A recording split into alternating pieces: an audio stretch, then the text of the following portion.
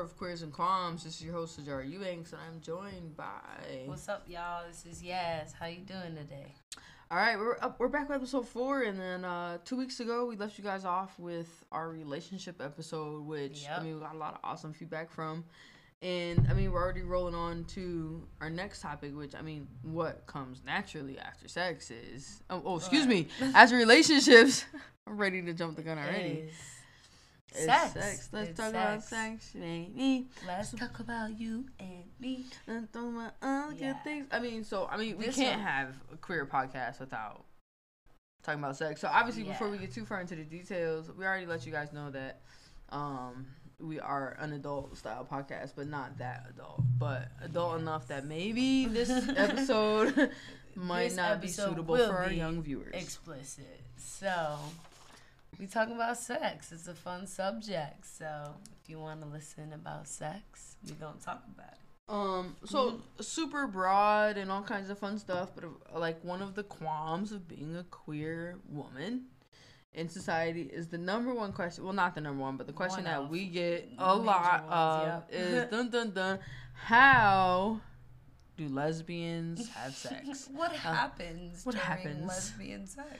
No, typically these come from non-lesbian askers, questioners. Yeah, right. Mostly men. They're like, what do you mean? How does this work? And I'm like...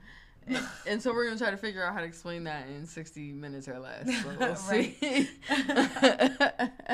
So what happens during lesbian sex? But I feel like before we should get into that, there's look, we should be the Queers for Dummies podcast is what it is. I wish I had this podcast when I was young. But before we get into too much what happens in lesbian sex is these different roles per se. Yeah. Top, bottom, switch. Yeah. What's up? Yeah, just like in hetero sex, you have potential roles that people play when they're having sex. So we have top, we have bottom, we have switch. So we've talked a little bit about this in our previous podcast. So we have what's called top lesbians. So those are the ones who are kind of controlling the pace, I would say, of the sex. So those are the people. Interesting. I would say sometimes. But typically tops are stereotypically they're supposed to be the more masculine presenting. They're the ones who want to have a little bit more power in the bedroom. They're the ones taking controlling the positions, I would say.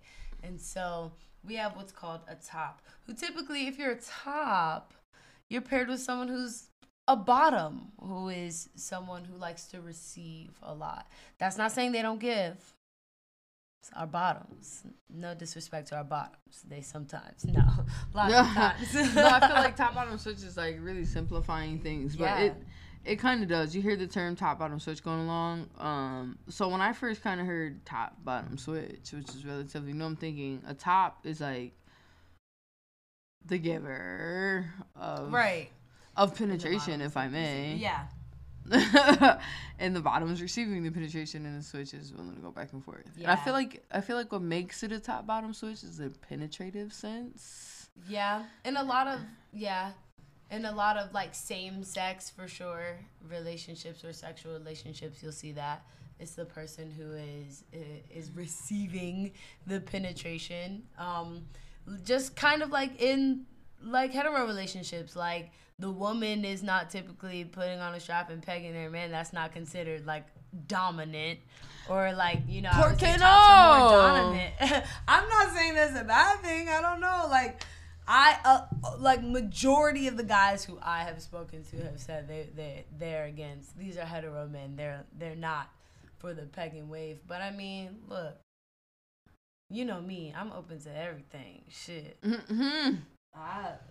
I'll do it once and twice if I like it. So, that's so top is more a dominant, I would say, more dominant in the bedroom. Yeah.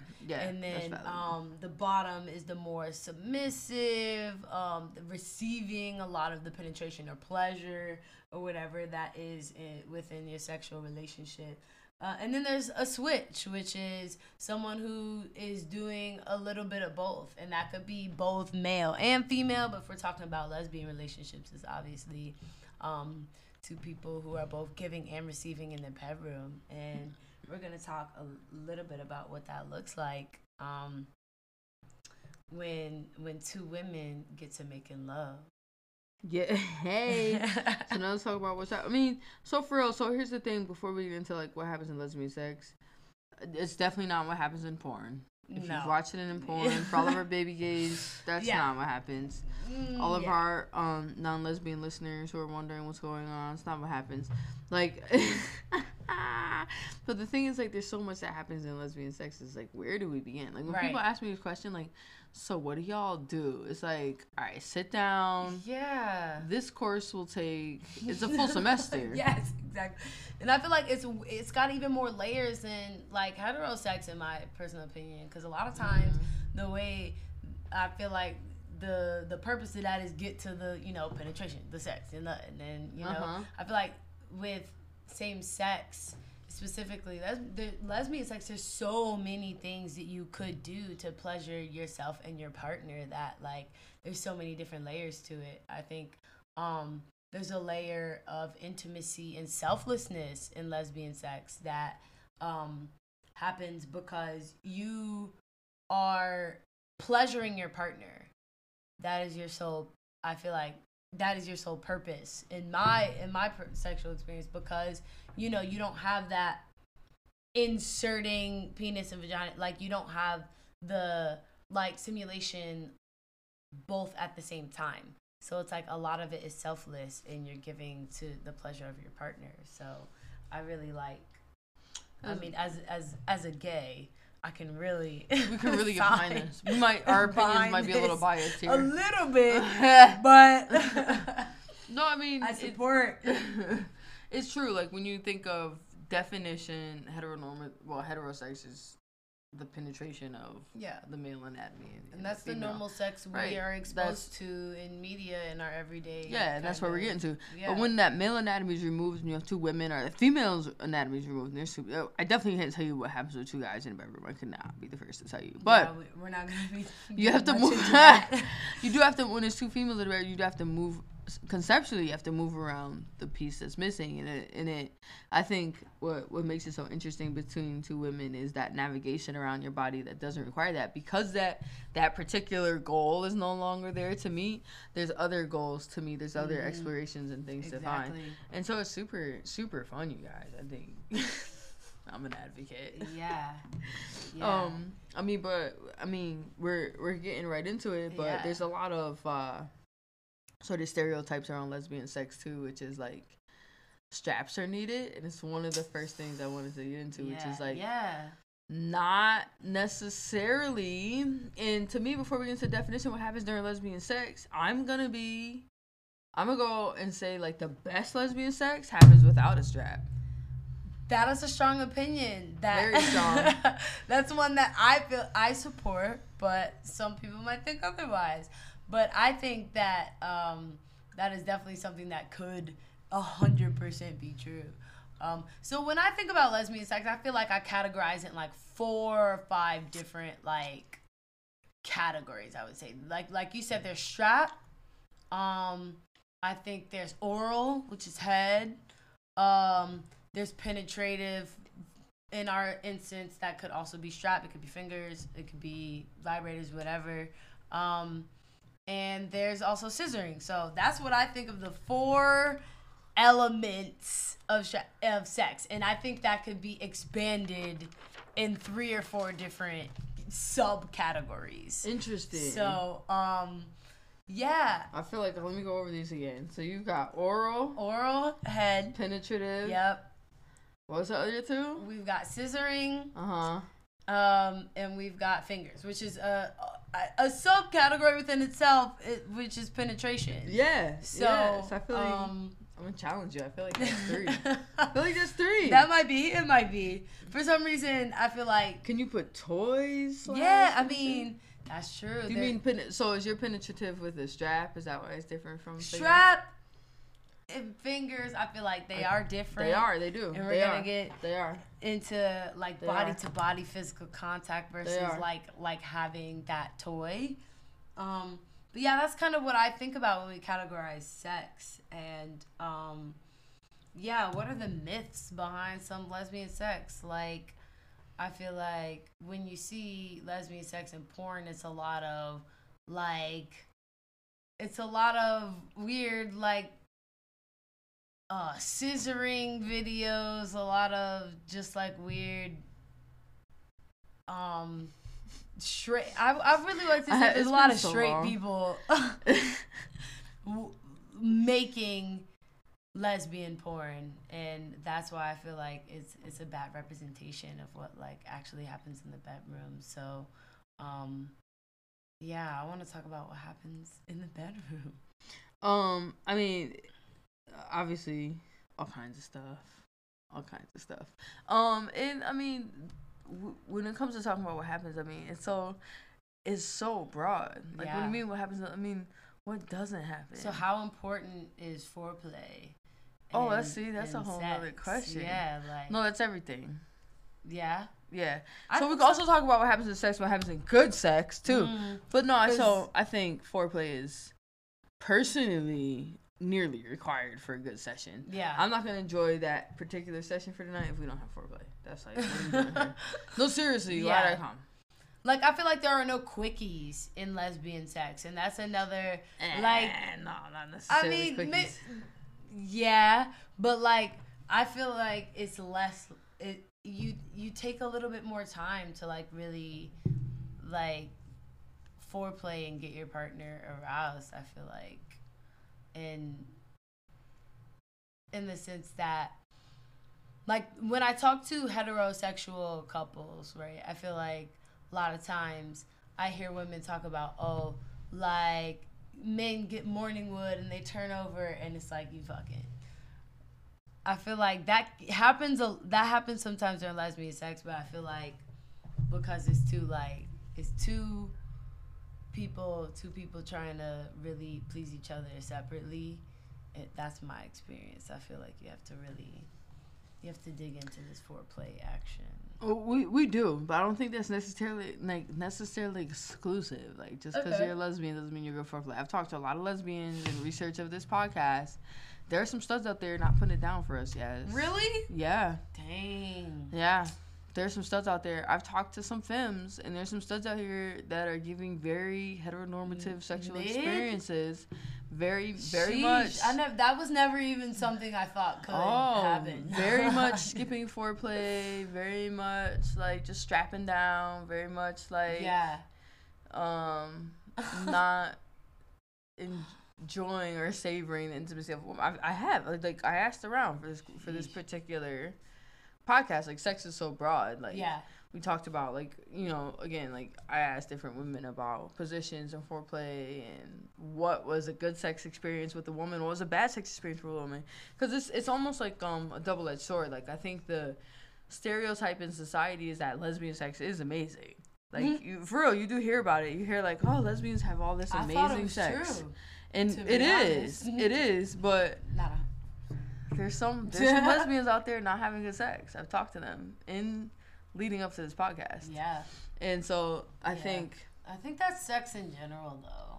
Like, there are people who are good at having good sex, and then there's like people who aren't. And I think anyone who's sexually active can say that they've had good and bad experiences with sex.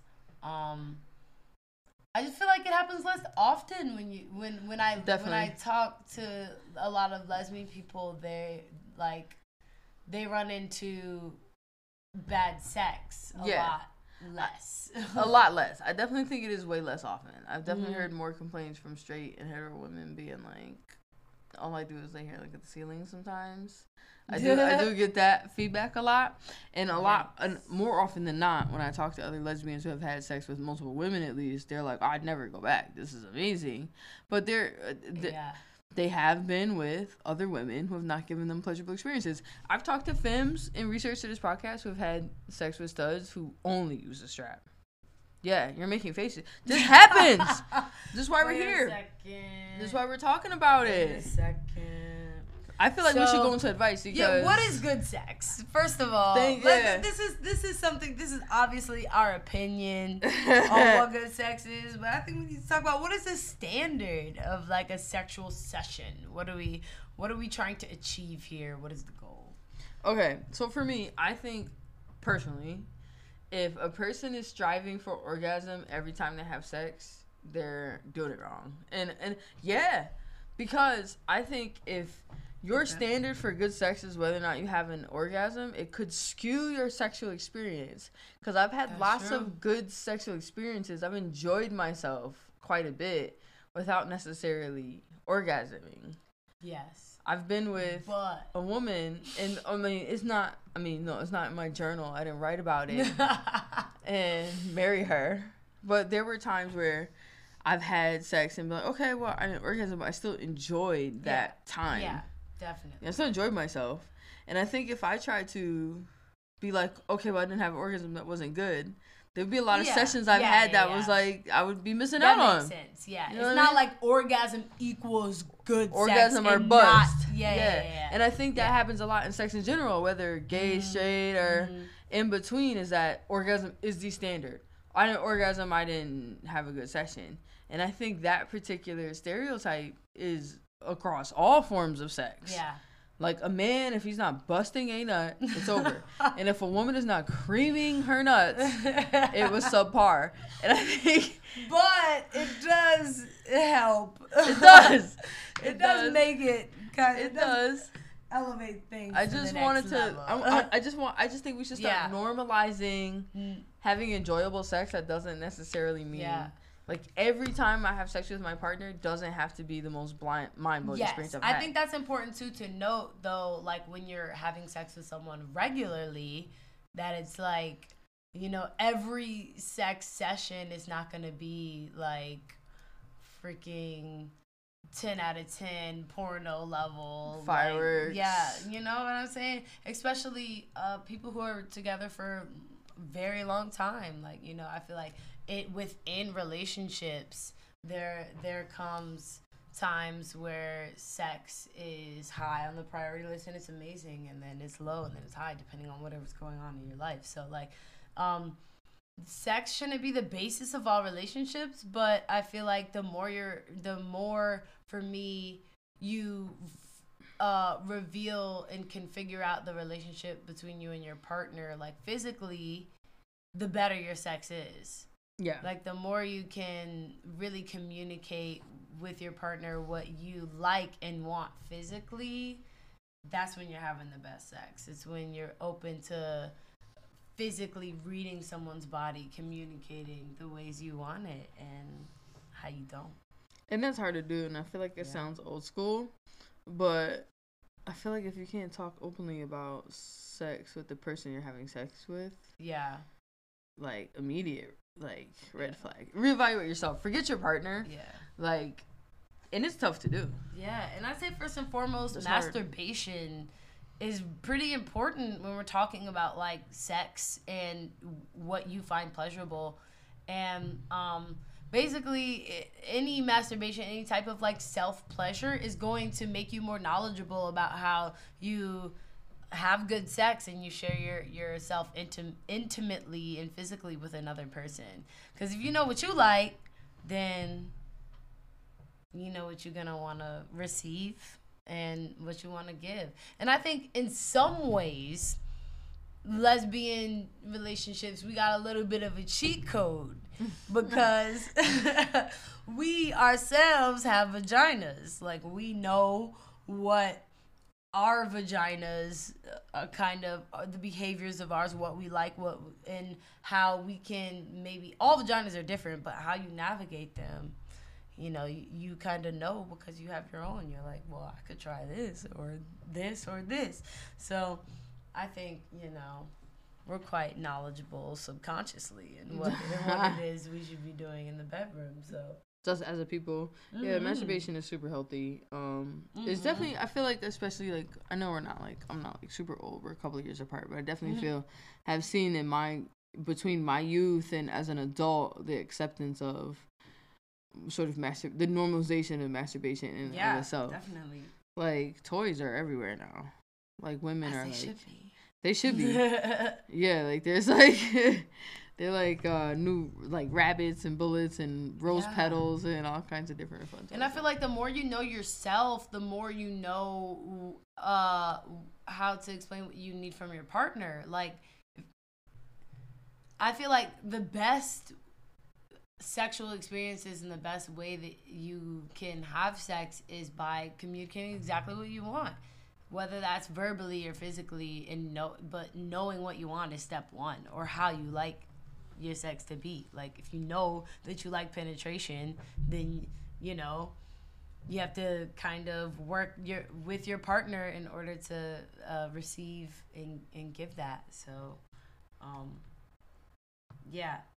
communication is key to great sex. Oh my God, please talk to your partner. And then, like, talking to them about safe sex too. Like, I think safe sex is something that in the lesbian community necessarily doesn't get a lot of attention because we don't use condoms as much, obviously. So communicating about not necessarily your history or your past, but communicating about your monogamy and your health should definitely be to the top of the list. And what is also kind of myth is that lesbians can't pass sexually transmitted diseases. Oh yeah, big myth, guys. Be safe out there. Be safe. Yeah. Because, like, I mean, hooking up, do your thing. Like, no judgment at all passed by that, but make sure you're being safe when you're having sex for yourself and for your partners, because you want to live a long, luxurious, healthy life, and we want you to have good sex throughout that life. So, when I was at the doctor, when I was like, I don't know, 14, 15, maybe like 16, 17. They're like, are you sexually active? And, this is like one of the first times I've been to the doctor by myself, and like my mom's not sitting in the room, and I'm saying, oh, should I tell this doctor like the truth about my life? Should I let them in? Mind you, I'm like 17, maybe 16 years old. All right, cool. I'm like, yeah, I'm sexually active. They're like, okay, so obviously the first question, like, are you using protection? And me, as the baby gay that I am, I'm like, protection? What's that? Like, I had no idea. And I was like, no, I'm not using protection. I'm like, primarily sleeping with women. And she's like, oh, you can do this thing that's called a dental dam. Oh, my God. And my mind was fucking blown. I was like, there's no way that this is real. Yeah. So I Google what the fuck a dental dam is. Of course, because I'm 16 years old. I don't know what a dental dam is. And it's like, and she was like, if you don't have a dental dam, you can use plastic wrap. Stop. She didn't tell you this at the doctor's office. My pediatrician told me that I could take plastic wrap, put it on a vagina, and give oral sexual relations to a woman. I said, pre-COVID, I might as well just be a virgin. Like, I'm not doing that. But please, this is her way of warning me that you should have safe sex and figure out ways that are safe for you and your partner to explore sex. I feel like I might not be the best to give this advice because, like, dental dams and plastic wrap is like, you gotta be kidding me. But I wonder if there's gotta be safer ways for lesbians to have sex. But what is there other than, like, I was always just careful about choosing my partner, praying really hard, and being communicative. Praying really hard. Like, because it is hard. Like, I've never used plastic or dental dam. And the first time I looked at, I was given that option as well in a 6th grade health class. Like, and my 6th grade health teacher didn't care about gay or straight. She was like, before you put your face in anybody's vagina, put this plastic square up. And I was like, oh my God. I left that 6th grade health class. I didn't want to have sex with anybody. I was like, I'll keep to myself. Right. But I mean, I always wondered that when I was a young lesbian, like, so how do we protect ourselves? Because that was a big deal in the, like, that's a big deal in condoms, birth control. And, like, luckily for same sex, you don't have to worry about, like, people push condoms for, like, child. Yeah. So people don't want to have kids that use condoms, right? So luckily for us, STDs, we don't have STDs, but look, I'm making sure. No, I'm checking myself, right? Like those. No, STDs, too, right? Yeah, but that's like kind of like they're like babies first, STD second. So like, luckily for us as same sex, we don't have that particular thing to worry about, but definitely protecting ourselves from STIs is definitely something that we should be thinking about when having sex. I think the best way to do it is just getting tested regularly. And if somebody comes to you and they want to have sex with you and they are like, well, I think we should get tested, I think that is something people should jump on the opportunity to do in general. Is just get tested often, and stop this like weird, if someone asks you to get tested, people are always like, what, why do I need to get tested? Like, maybe you need to get tested. Like, no, like you should be getting tested regularly, and don't be offended if somebody asks you to, or says they may have contact with something and they're like, you should get tested. You should absolutely do that. So like, getting tested as regularly as possible, I think, and like being open and honest with your partners about your sexual past. There's no like benefit in lying about who you've been with in the past. It only kind of puts you and your partners in danger. So that's, right, it really don't matter who or how many, just as long as you open about your health about it. Seriously. People are so worried about body count, number, whatever, like that doesn't matter. Are you safe? Getting tested regularly is definitely a big thing. I can admittedly, for a while, like, I wasn't tested regularly, mostly because I was, like, young and stupid and not accessible. But I remember the first girl who was like, oh, you have to be tested before I sleep with you. I remember being like, screw me.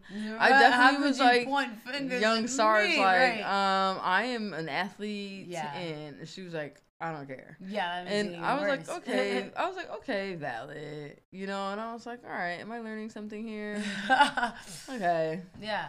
So it was good. Definitely protect yourself out there. It's definitely harder as a lesbian, I feel like, to find reliable sources of safe sex information and safe sex. I agree. I wish I knew more. I know. I wish we could tell you guys more. Yeah, honestly. Because I was like, that's the best thing I got. Dental dam. Condoms, like, I mean, if you're using straps, like, it's they do make finger condoms now. Do they? I feel like I've heard of that, but I've never seen it in real life actually be a thing. I don't know if it's just I don't know if it's finger condoms or, like, you know, they have finger sleeves for medical use, and someone was like, this is good for us, too. How necessary is a finger condom though? Like, I feel like if you worried about it, you just wash your hands and then. Because can you pass it? Oh my God, we're like giving out bad information. I'm like, well, can you pass an STD from that? Maybe, guys. Look, we're not medical professionals here. We're asking the same questions that everybody else was thinking and just trying to talk about it. So we have no idea. We're like, protect yourself. How? Not sure, but definitely do it. I'm going to Google some shit, and we're going to make sure to stay tuned on the socials where we post. All right, we got to get back to you safe sex. Safe sex. Safe sex. Safe sex. Protect yourself. Have good sex. Do it with a condom. That is funny. All right. Staying on topic, we've got a few, on our broad topic of lesbian sex today, we've got a few other things to touch on, too, which is... We got a few taboos and fetishes. Do you want to do that one next? Mm-hmm. All right. Mm-hmm. So, And preferences. I like to say preferences. Instead of taboos or preferences. Fetishes. That's fetishes fair. Taboo does have a very negative connotation to it. Yeah. Because we definitely want to talk about some of this stuff is really fun. So a couple of things. Now this one. No. So I'm gonna start with the most controversial one for myself. How about that? I'll tell you. So I got a few. I've been seeing this one on TikTok, and we got this one in our DMs a little bit. Sexual on your cycle, normalizing such. Why is it such a big deal? Why is it gross? Such a big deal? Especially is it gross or not? As like women in relationships with other women, like we all have a period. It's a natural thing that happens all the time, and you're telling me I have to stop having sex for 3 to 7 days over a little bit of mess? That don't make sense to me. I don't support. Over a little bit of mess. I don't support. I'm so neurotic and clean. Actually, yes. Yes, actually, I am not washing the sheets every time. Okay, but there's other places to have sex. You know, you don't always have to have sex on your very white sheets when you're on your period, which I could see how that could be a thing that is uncomfortable and inconvenient. But, you know, you could always try it in the shower or that's cleaner. Else. That's cleaner. Yeah. That's cleaner. It's funny, when you said white sheets, I thought about, damn, we should have done that. And I just thought about it just now. I gotta look it up, maybe another episode. But there's like a quiz, there's like a test online which is your how kinky are you? Oh. Like how freaky are you? How freaky are you? Something like that. And so it's funny, I took it and I was like vanilla. Not vanilla. Oh, it was like you are a missionary.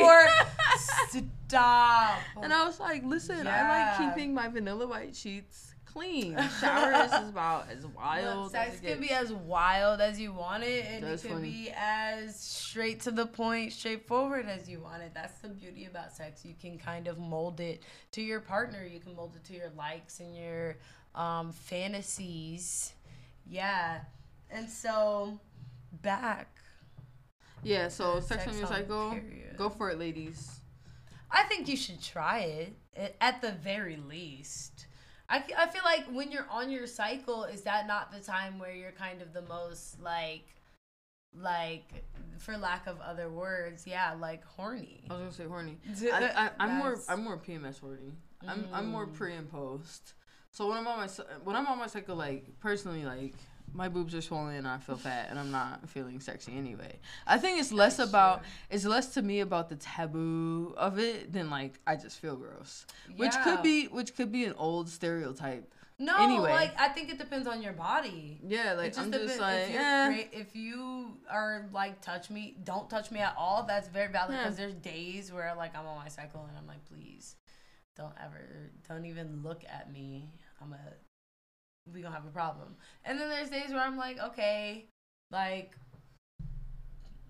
there are a lot of hormones going on through my body right now, and I feel like they need somewhere to go. So yeah, there's definitely those days. I feel you though. I feel you. All right, don't let nobody tell you that's gross, girl. Go for it. Don't let nobody tell you. And that's normalize that shit. That's with anything during sex. Well, most things. Anything that's voluntary for both or all parties involved. Most importantly, anything that's a yes, consented by everyone involved. And if you guys are into something more kinky, get you a safe word, and then it's all good to go. I'm vanilla, but I support more spicy flavored beings. Yeah. I'm not sure I took this specific test, but I don't think I would come out vanilla personally. But for sure. So is there this myth? What's this myth about orgasms being like? Well, we talked a little bit about it before, but at the beginning of the episode, how like not all sex has to be measured by orgasm or not orgasm.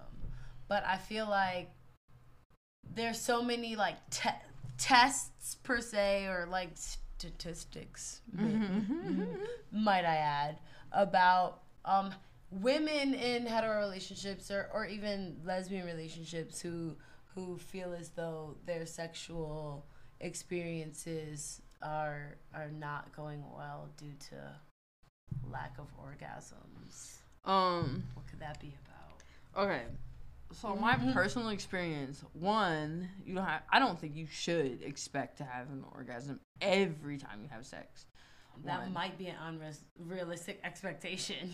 Right. One. And two, I think there's different levels of orgasm. Yeah.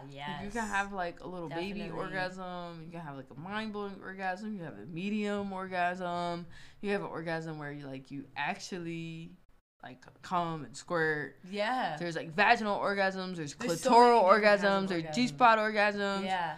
There's like all kinds of different stuff like that. And so like that was one of the first things, like when I was kind of growing up and figuring myself out and having sex and trying to find a healthy standard, I kind of came up in that stage where I was like, okay, well, I haven't had an orgasm. I'm like, what am I doing? I'm missing out. Yeah. Like I was having FOMO. I was like, something's wrong with me. I'm broken. Stop. Like none of the sex I'm having is as amazing as everyone is saying it is. But once I got to that wave and I started catching my stride, I was like, oh.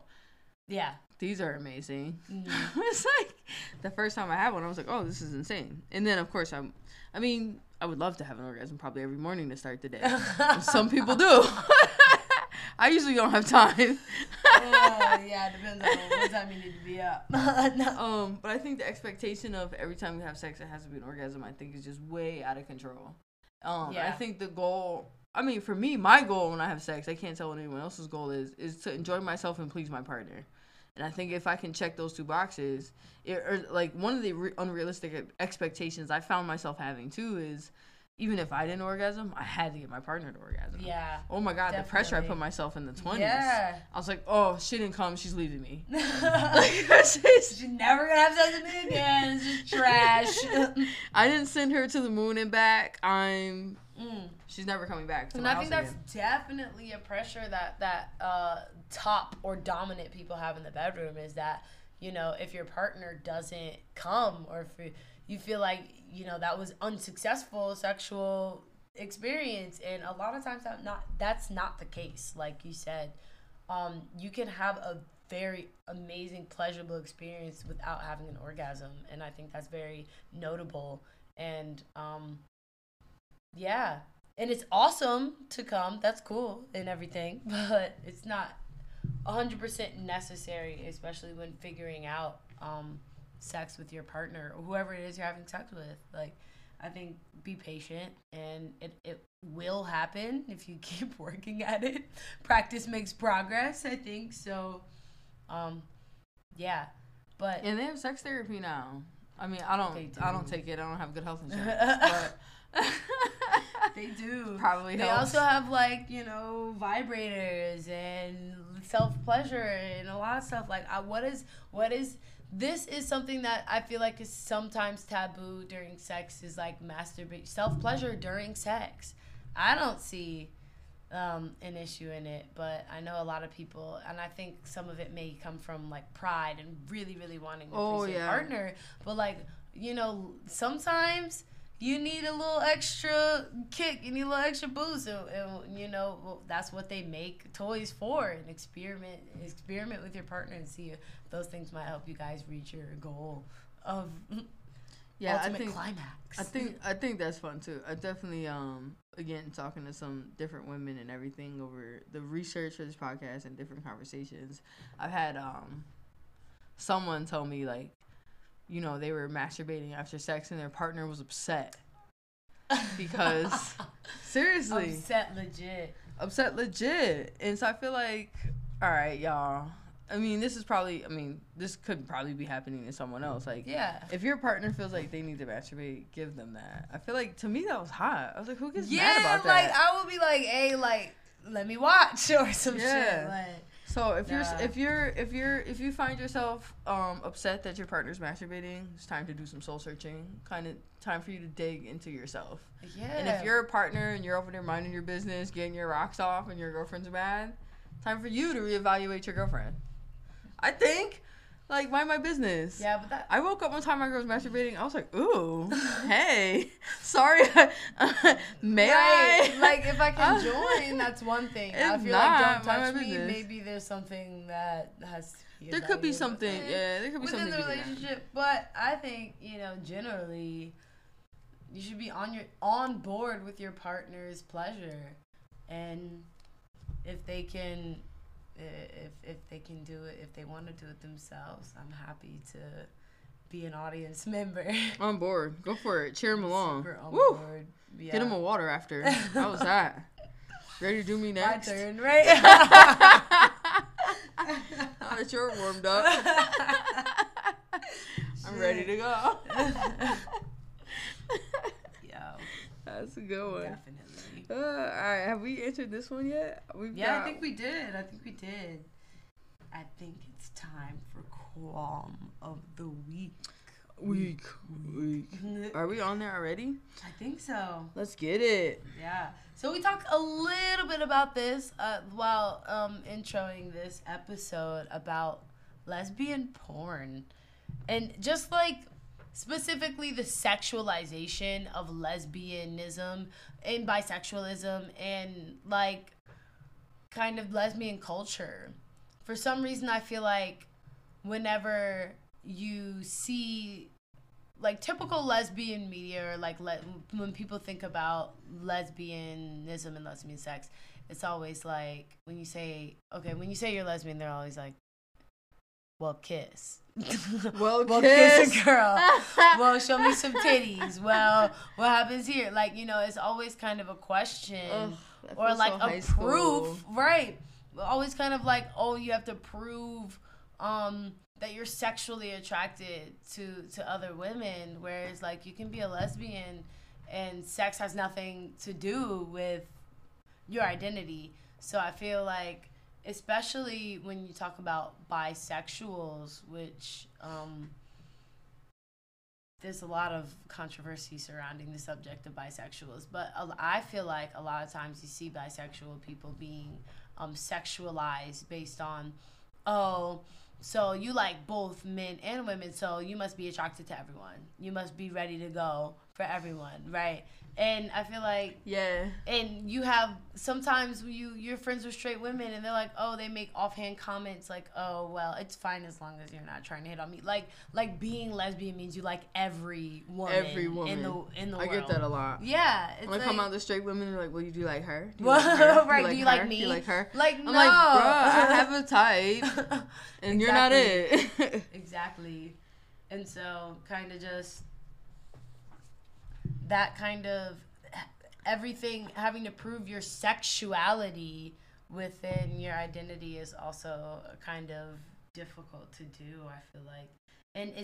And lesbianism within porn is so over sexualized that when you say that you're lesbian, people automatically think that you're like upside down, like scissoring bitches hanging from the ceiling like they do in porn. And I feel the really aggressive figure. Yes.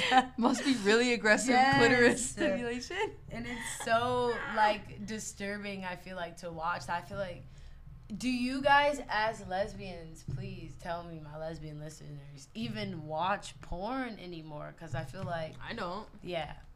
I wouldn't say that that's a regular thing in my like sexual experience. Rather watch reruns of the L Word. That's just me.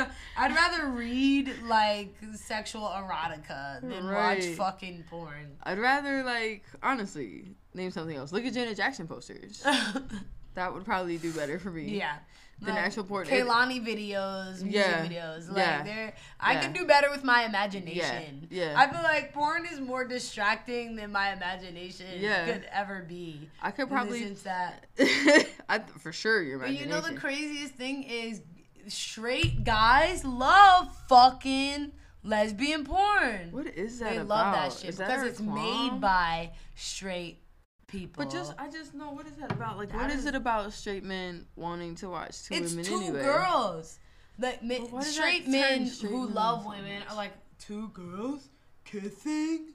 It's their favorite thing. Double the pleasure, double the fun. Like, are they a double mint commercial? If I didn't know really what lesbian sex, if I didn't experience it in the bedroom and really know what it like looked like and felt like, I would probably love fucking lesbian porn. You turn that shit on, you see two hot bitches making out, and they got fat titties and everything, and it's amazing, right? But like when you have experience as a lesbian, you're like, that's not at all what happens during lesbian sex. So people like my virgins or less experienced people out there, just know if you're watching lesbian porn and you're thinking that lesbian sex is like that, it is not. It's probably not what's gonna happen. It's not. Kind of a fantasy. Kind of a byproduct. So lesbian porn sucks, and it's like by men for men. Yeah. So more like that got me to thinking about what about not necessarily porn, but the sexualization of bisexuality in music video. Yes. In music. Like, we talk about all the time. I mean, music, we're Megan Thee Stallion fans here. Yeah. And I love Cardi B. Like, I'm looking at the WAP music video. Or what was it? The Press music video. Cardi B opens up, making out with a woman. Press. And I'm so torn between, like, oh, this is hot because I love Cardi B and Megan Thee Stallion. And I love women kissing. Are you misrepresenting us? Likely, yes. But more likely, start the video over again. Let me watch again for research. Yeah. Like, I feel like I'm more affronted by lesbian porn than I am by music videos, and I wonder if I'm holding a double standard. Yeah. But how does that affect actual lesbian and bisexual people's experiences when they're, like, moving towards these sexual relationships, or they're having their own experiences and they have expectations based on these media references, or, you know, this over sexualization of lesbian culture?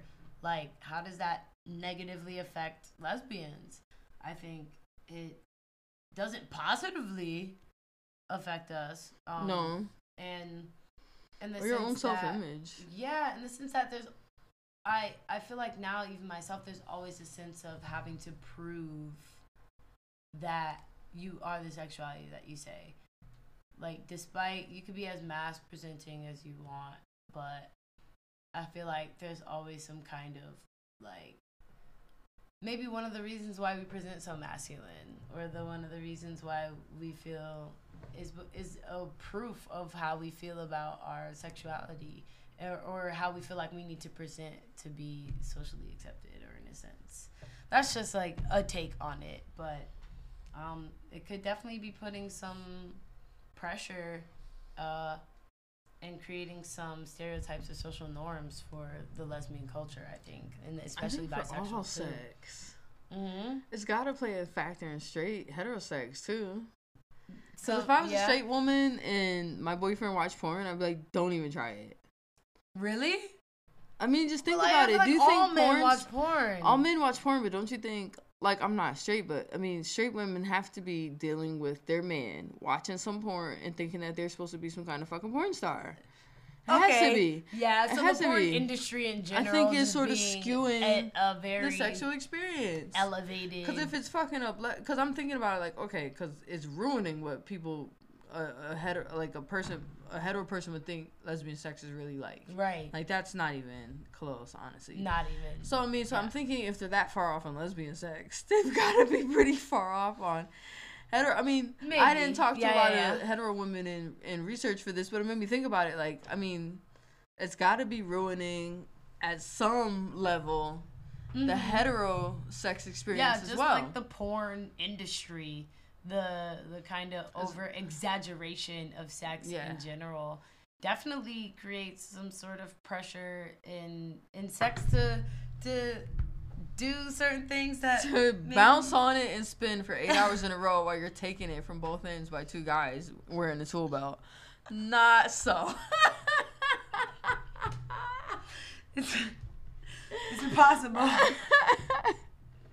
I've watched porn and drama. really sat there like interested, not even turned on. While like, wow, this is the plot line. This is the plot line. This is the plot line. The plot line. We gotta I wish HBO brought that show back. I remember. Are you old enough to watch Real Sex on HBO? No. They used to have a show, Real Sex, on HBO, and I remember there being an episode about porn directors, and there was this one lady who was trying to make good lesbian porn. It was like an episode, and this person was trying to make like porn with a plot line. She was like, damn.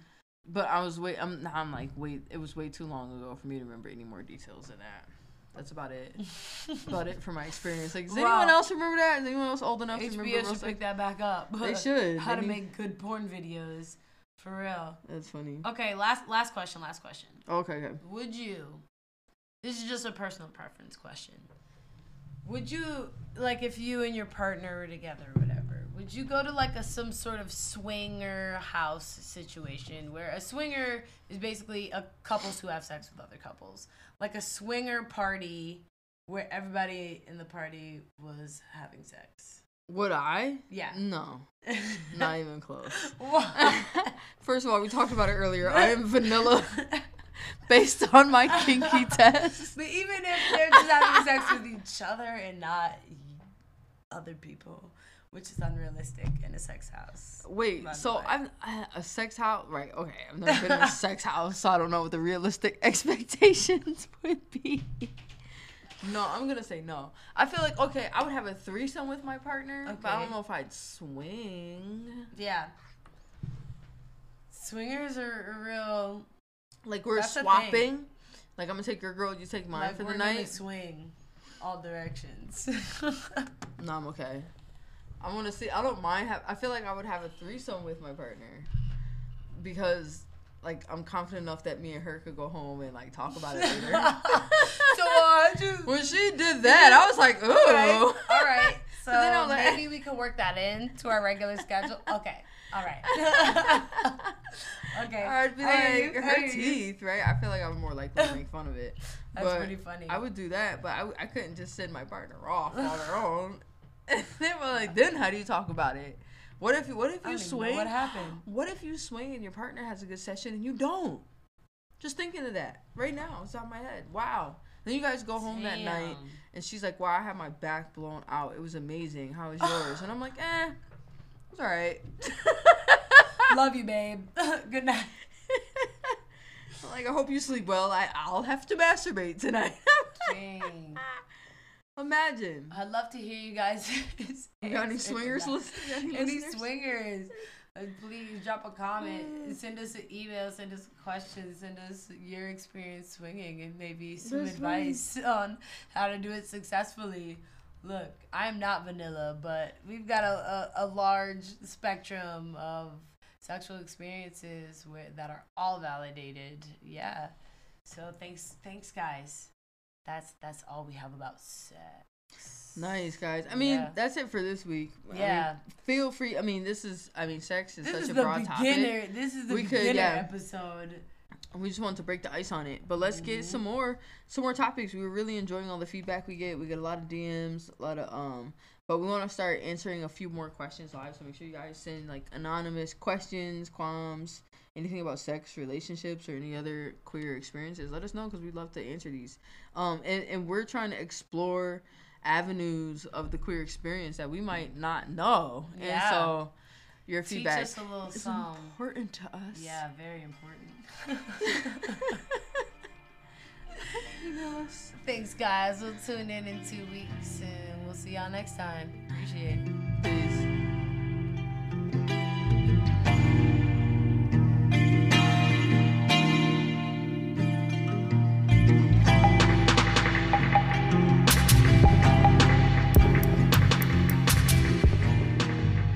This episode is brought to you by Hot Heat Sneakers, a Maryland DMV black-owned sneaker sales shop. Got the best Jordans, Yeezys, any hot heat that you need.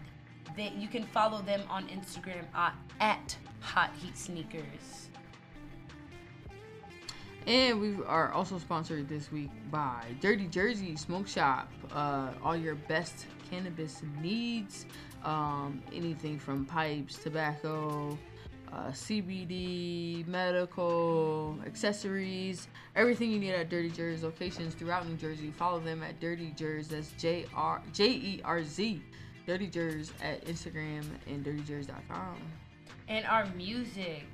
This episode and every episode is brought to you by Chibuguzo, a local Maryland, Prince George's County alternative rock and R&B group. You can follow them at Chibuguzo301 on all platforms. That's at CHIBUGUZO301. Thank you guys so much. We appreciate the follows. And don't forget to email us at queersandqualms@gmail.com. DM us for your qualms, quips, and queers. Have a great week, guys. I feel the same way as the same way he felt about religion. I don't have a set religion or religious faith. You know, to say I belong to this faith or this church or so forth, you know. But I know that I am a spiritual being. I can say that today. I am a spiritual being.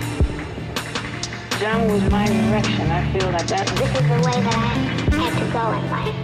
Because I accept the music from him. And I accept the closeness that's just impossible to be that close with the union. What kind of effect has it had on your life since then? I think that it gave me freedom. I think it gave me my true independence, that no matter where I go in the world or whatever I do or whatever my involvement, I'm free.